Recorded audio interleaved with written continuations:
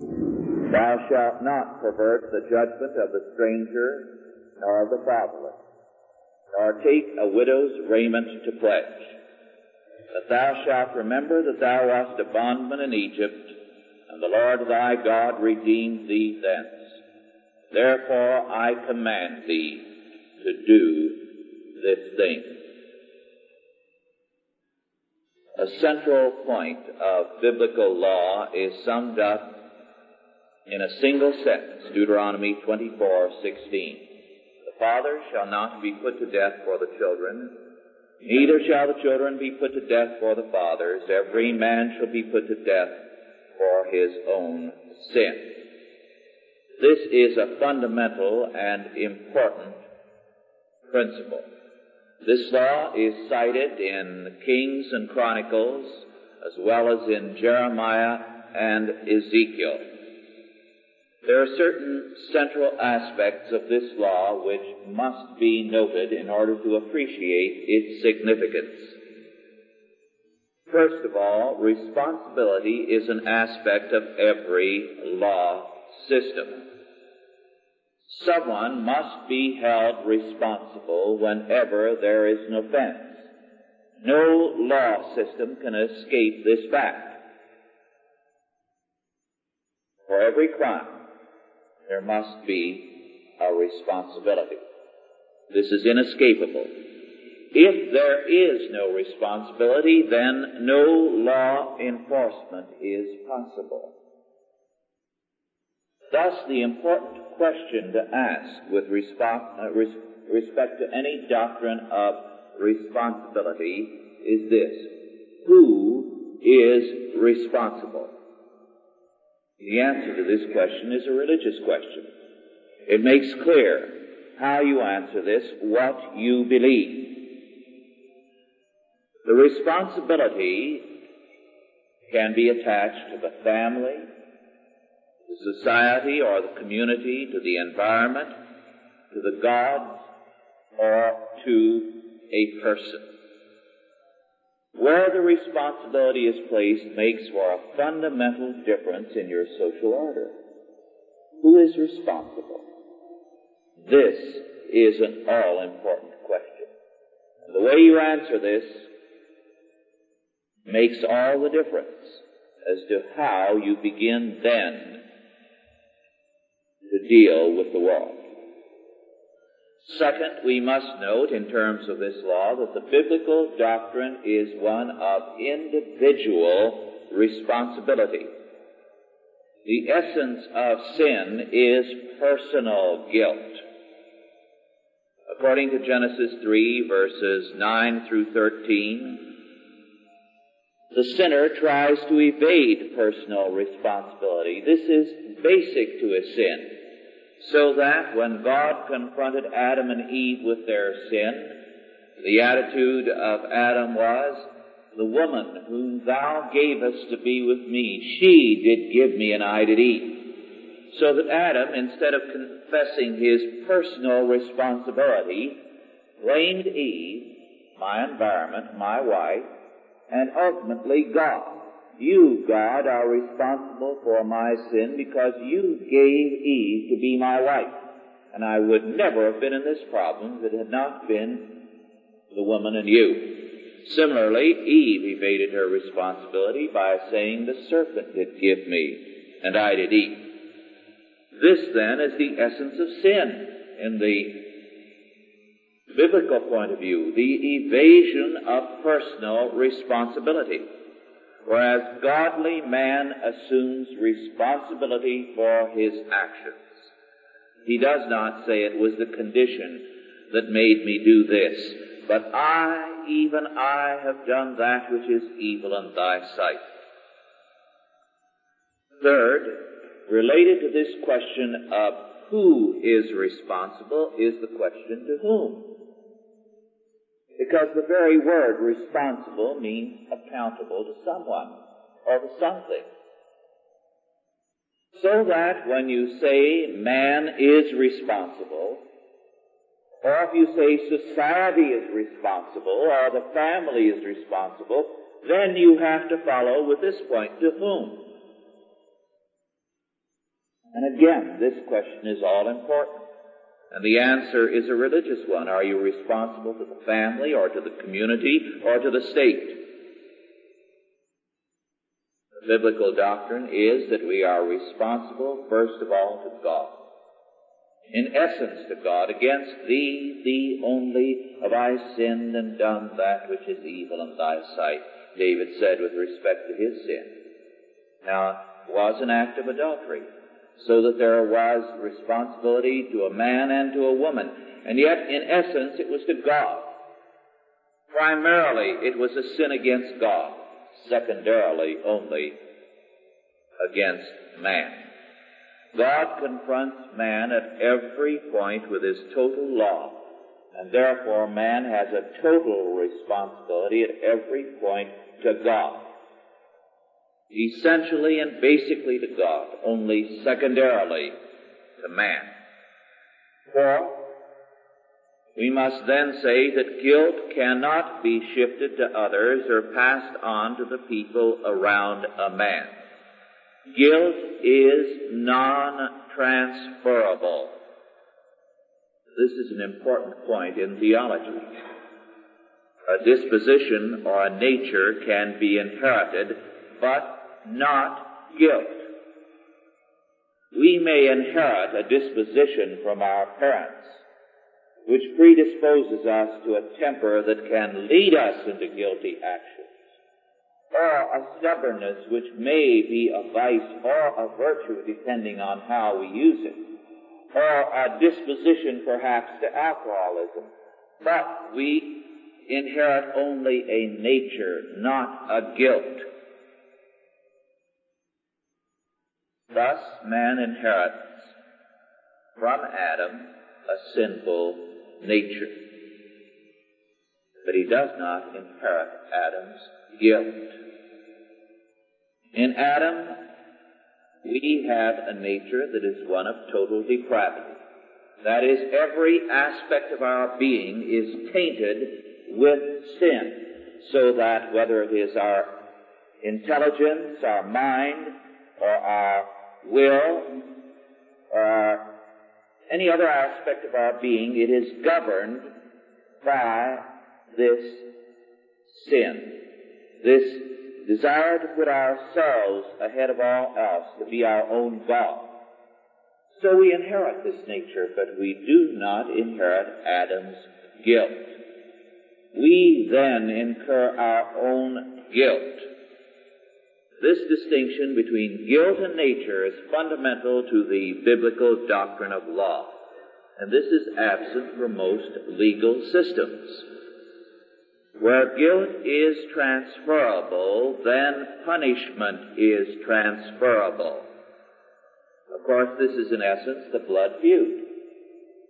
We're all familiar with the story of the Hatfields and McCoys, and some years ago, Life magazine had a long article on the Hatfield-McCoy feud. Now, what was the essence of the feuding? Well, if one Hatfield had done something, then all the Hatfields had to pay for it.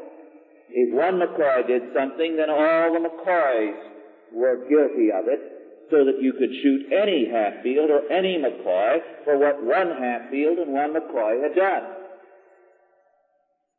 Guilt, in other words, was transferable.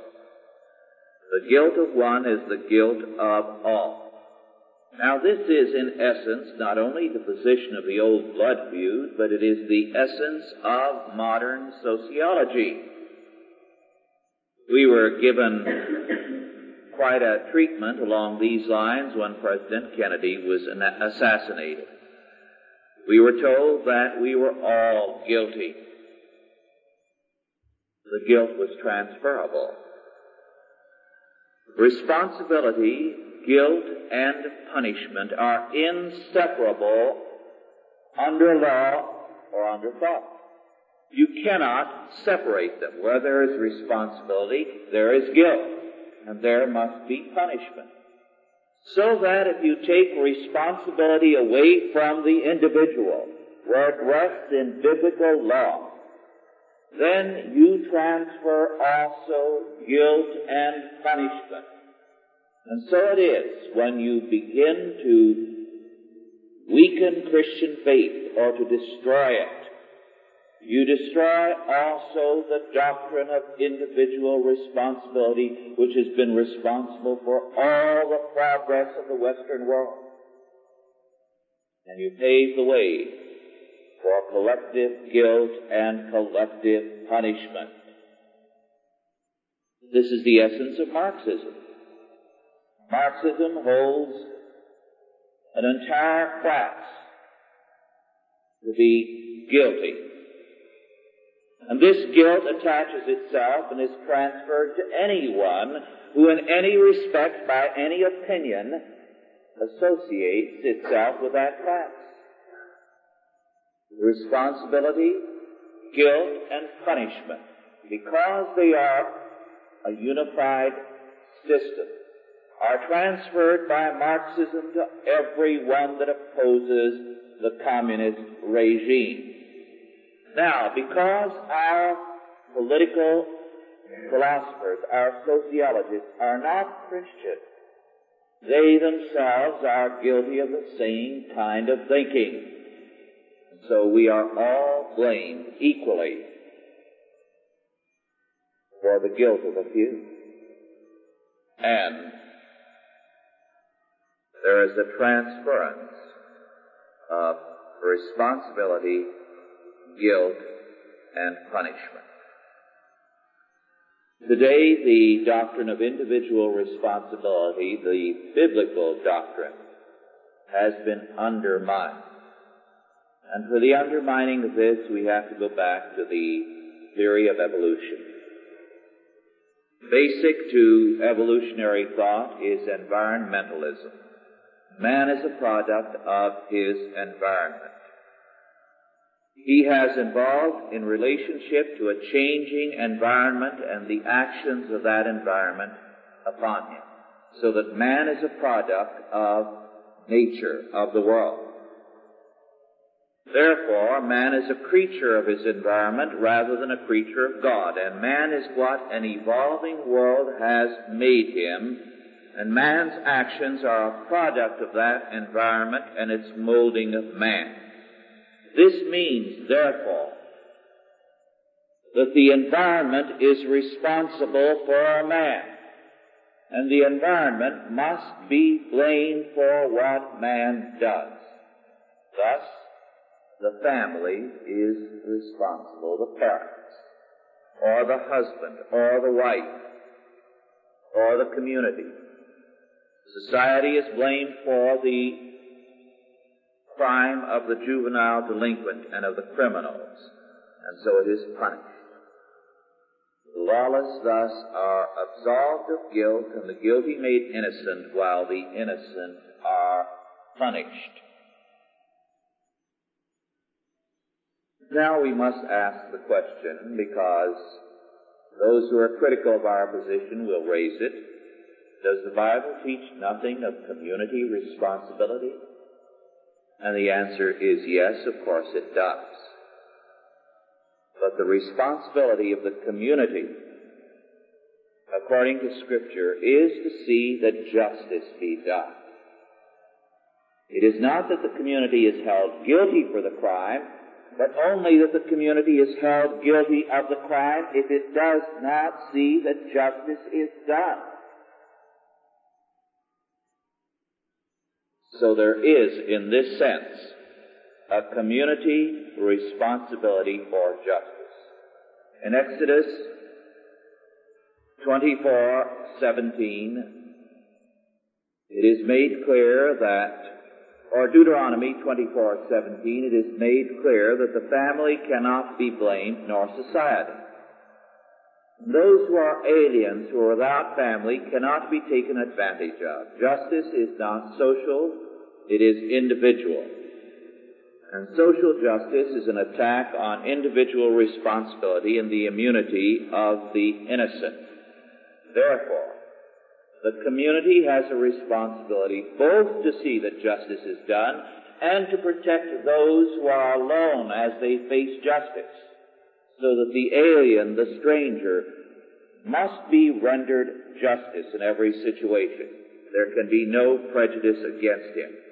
But it also means that when justice is not done, according to Deuteronomy 21, verses 1 through 9, if a murder cannot be solved, the whole community then bears the responsibility. An atonement had to be made before God, as well as restitution to the offended person. Thus, in Christian law, until fairly recently, within the last century, the community had a responsibility when a crime was not solved.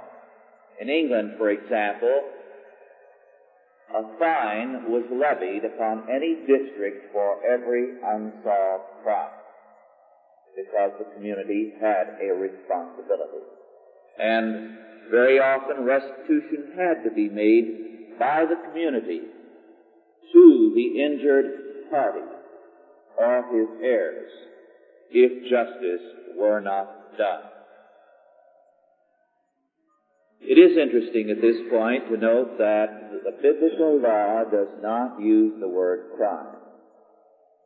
Check its concordance and you'll never find the word crime. Only transgression. Transgression. Now the word transgression indicates a deliberate offensive action. The word crime, which has crept in modern times, is different. It doesn't indicate responsibility in the same way. A crime has been committed, we say. But when we use the biblical word, there has been a transgression. It is an active word. It indicates that somebody willfully, deliberately was guilty of a transgression or an assault, an offensive action against another. So that the word transgression means a deliberate violation of God's law. Whereas the word crime is neutral. It doesn't necessarily imply an actor. It speaks just of an offense. And you can attach that offense to society or the family or the environment generally. In biblical law, you see, we have an ultimate personalism. The triune God is the author of all things. And every offense is an offense against the person of God primarily, and secondarily the person of man. Whereas in modern sociology, in modern criminology, we have a basic impersonalism. Because of its evolutionary perspective, we evolved out of nothing, and persons are not the basic thing. Ultimately, there is chaos, impersonal chaos. And so crime, too, is an impersonal kind of thing. It isn't the self-conscious, deliberate act of man. And therefore, you read persons out of offenses, out of crime. And crime becomes an impersonal offense.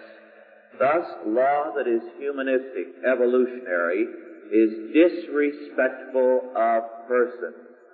Persons are not in charge. Things govern the world.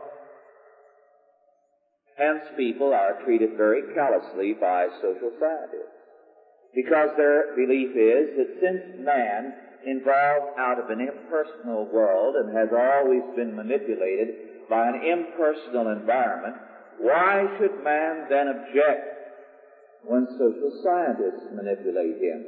Because, after all, he's never had anything in the way of a personal world. And the best that he can count for is this impersonal social scientist. He's never had it so good. The de-Christianization of society, therefore, is also the depersonalization and the destruction of man. Thus, our text, Deuteronomy 24:16, disappears from all society with its belief in individual responsibility where a belief in the personal God, where a belief in Christian faith wanes and disappears. To have individual responsibility, we must return to biblical faith. Let us pray. Almighty God, our Heavenly Father, we thank Thee that in this world of storm and turmoil, where the foundations are shaking, and the earth slips and slides, we have a foundation that cannot be shaken, even by an infallible word. Ground us day by day more firmly on Thy word, that so among the many changes of this life, our hearts may surely there be fixed where our true joys are to be found, even in Jesus Christ our Lord. Bless us, our Father, as we ground ourselves on the rock of ages. In Jesus' name, amen. Are there any questions now with respect to our lesson, first of all? Yes.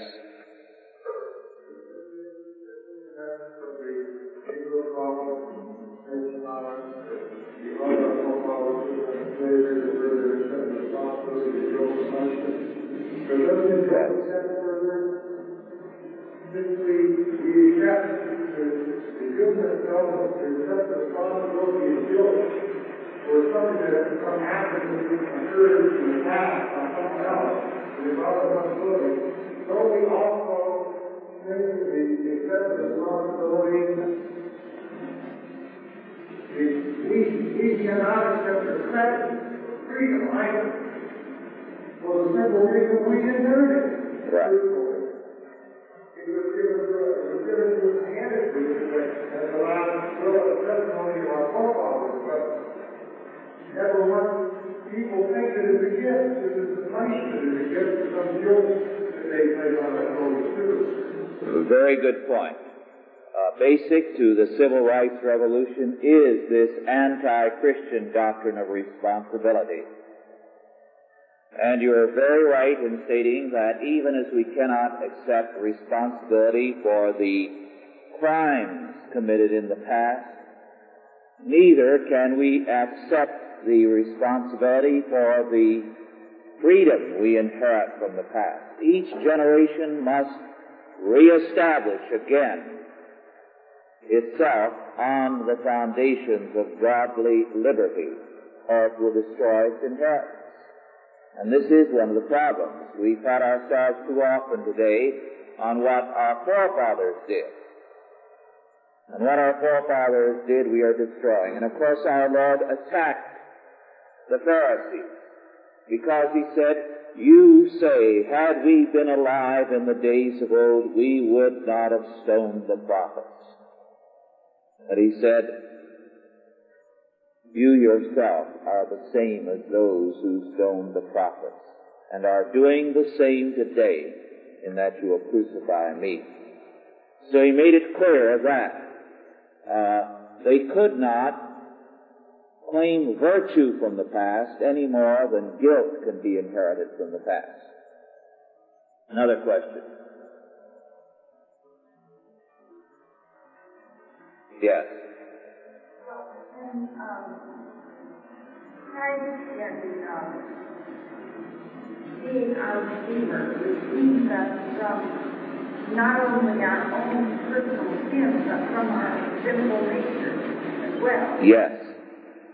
So that, you're right, when Christ saves us, He saves us not only from our sin, but He regenerates us so that our old sinful nature is transformed. And the new man now in us, Jesus Christ, is of a different nature. Now the old Adam is judicially dead, but he is still alive and kicking, and the process of sanctification is to mortify the old man and to make the new man, Jesus Christ, more and more the ruling force in our life.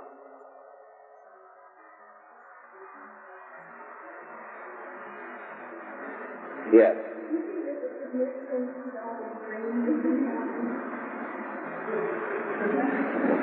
Is there a significance to all this rain that we are having?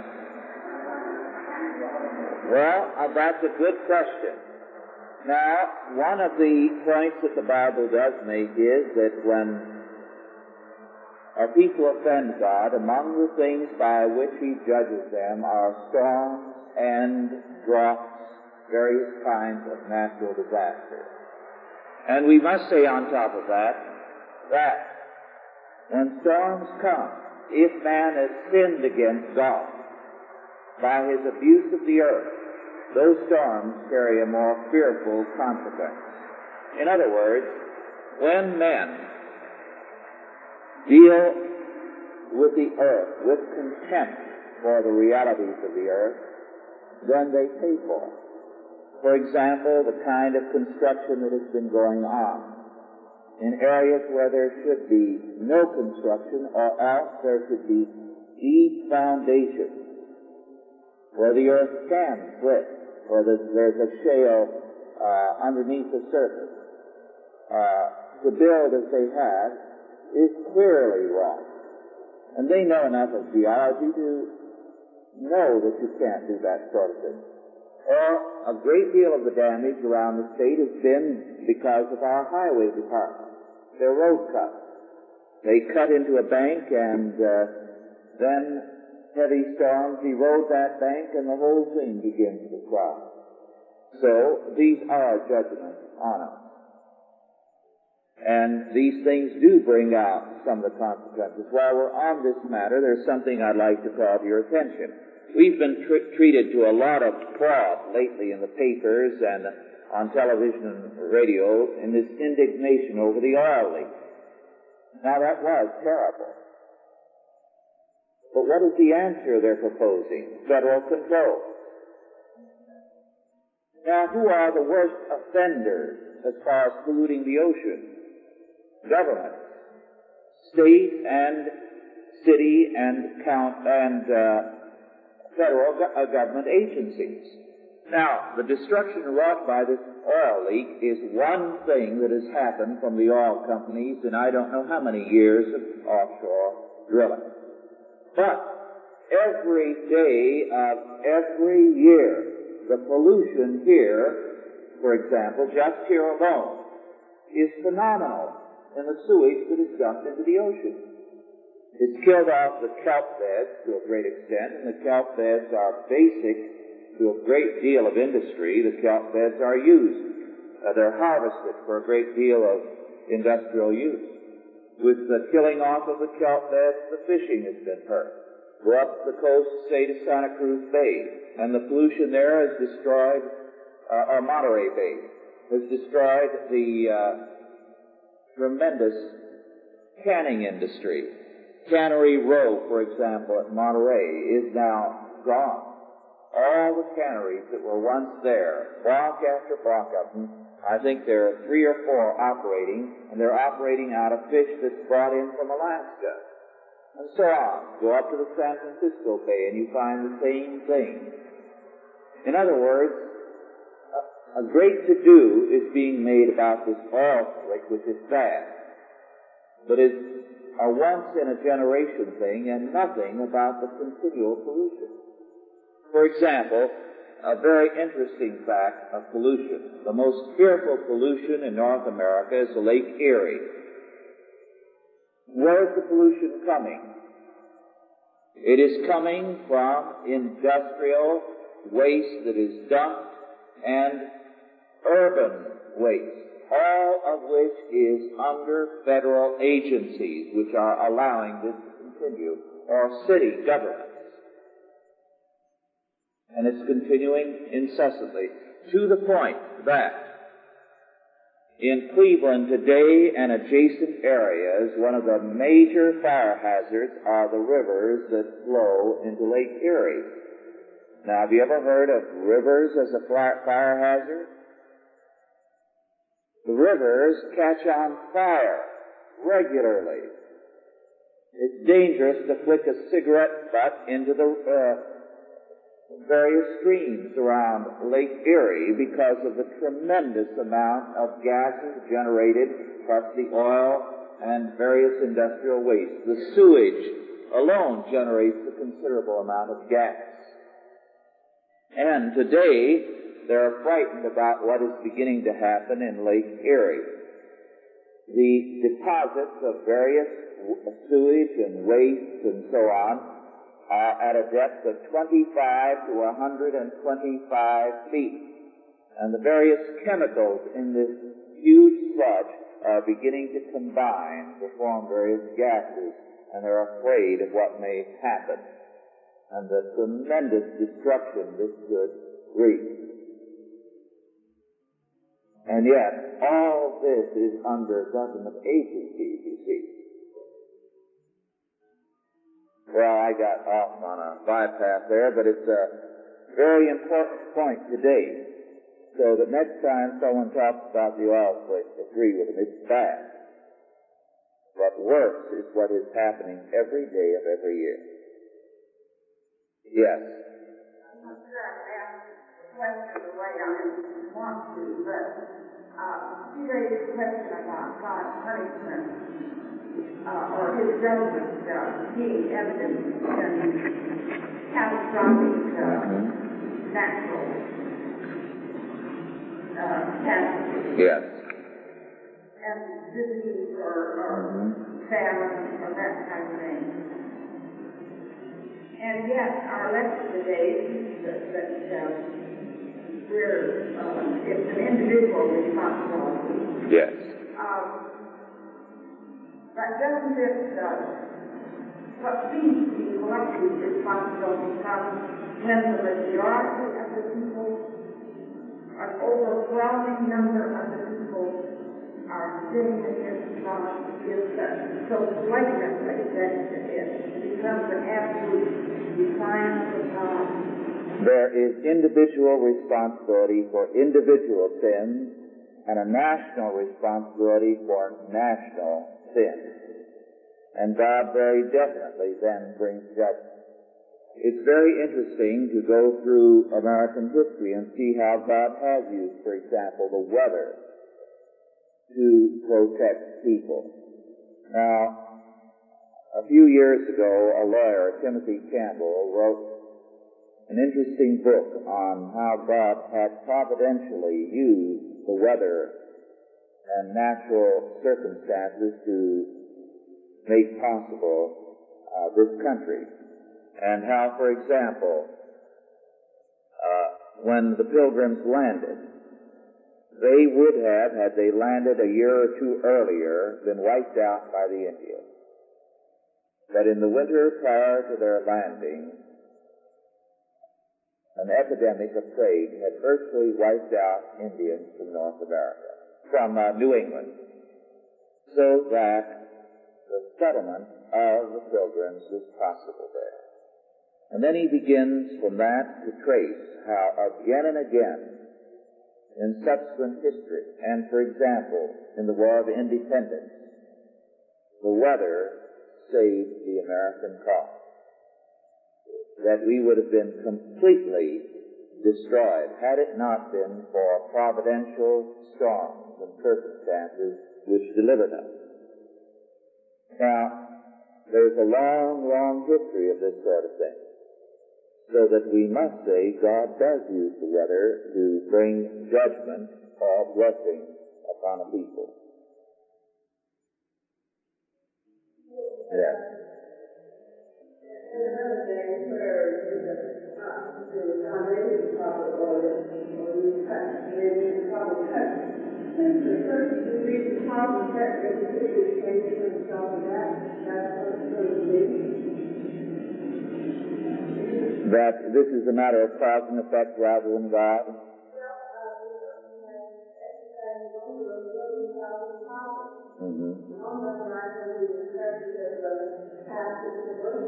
And so you could have done it wrong. I mean, a person believes in cause and effect in the regular way, and I'm not talking about the weather, but it's the weather. Would you say then that the person who does go by, I believe it's cause and effect, to make a case of himself. And what happens to someone who is in power of guilt? I'm not sure I get your point, but let's say cause and effect require a belief in God. In other words, people who do not believe in God do not believe in causality. This is why your modern philosophers and your modern philosophers of science deny the concept of causality and substitute for it a probability concept. Because they deny causality. To say that there is cause and effect is to imply that there is a person behind things, you see. And they deny the person of God. We have been hearing the last 2 Monday nights, and I urge you to come tomorrow night to hear Dr. Wilson David Heiser in our Chalcedon lectures. There are some notices in the back. And in those lectures, Dr. David Heiser has been pointing out, very tellingly this past week, to what lengths they go to deny that there is any cause. That things have just happened, that there is no law.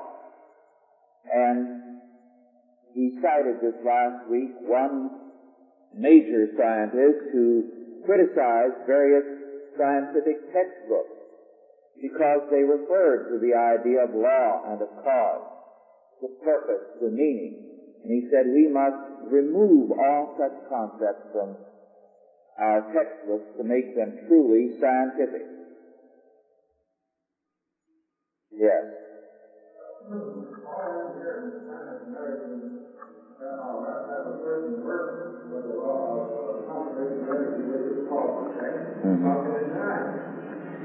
Very good point. The statement was, since all scientists work with laws of thermodynamics, how can they deny this? Well, the answer is they're schizophrenic. As Dr. Van Til has pointed out, when they work in the laboratory, they work in terms of the laws of thermodynamics and whatever other laws they're dealing with. When they get out of the laboratory, they deny these things. So they are taking advantage of the fact that the world is God's world and that there is a law in it and that there is causality without admitting that they do so. If they were true to their statement, then they could have no science because they would have to say there is absolutely no order in the world, no law, no causality, nothing follows from something else. So they are dishonest to themselves. Thus, we must say, if they were faithful to their beliefs, they could have no science. Yes. Did you have it? Oh.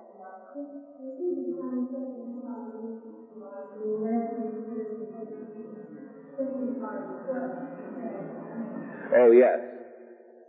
God is the first cause, and everything else, whether it be man or natural forces, constitutes a secondary cause.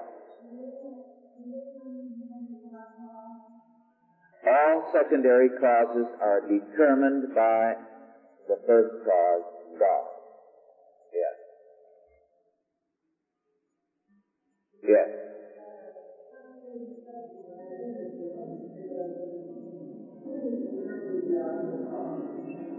Behind the what? Oh, yes. Because of the rain, it's a little hard to hear today. The Biafra problem in Nigeria has several things attached to it. First, most of the Christians of Nigeria are in Biafra. And while they are trying to deny it, this is in part a religious war.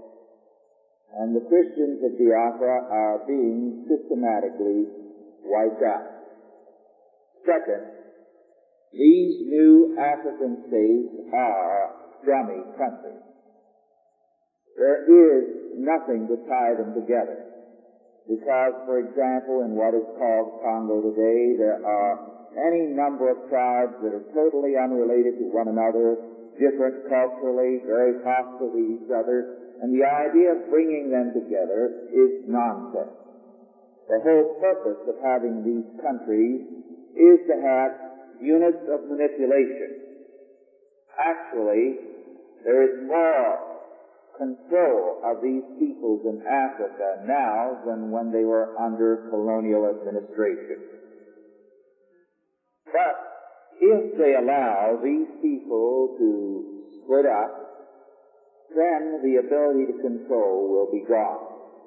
So that if Africa split into as many countries as the people of Africa would like to split, how could you possibly manipulate these African countries?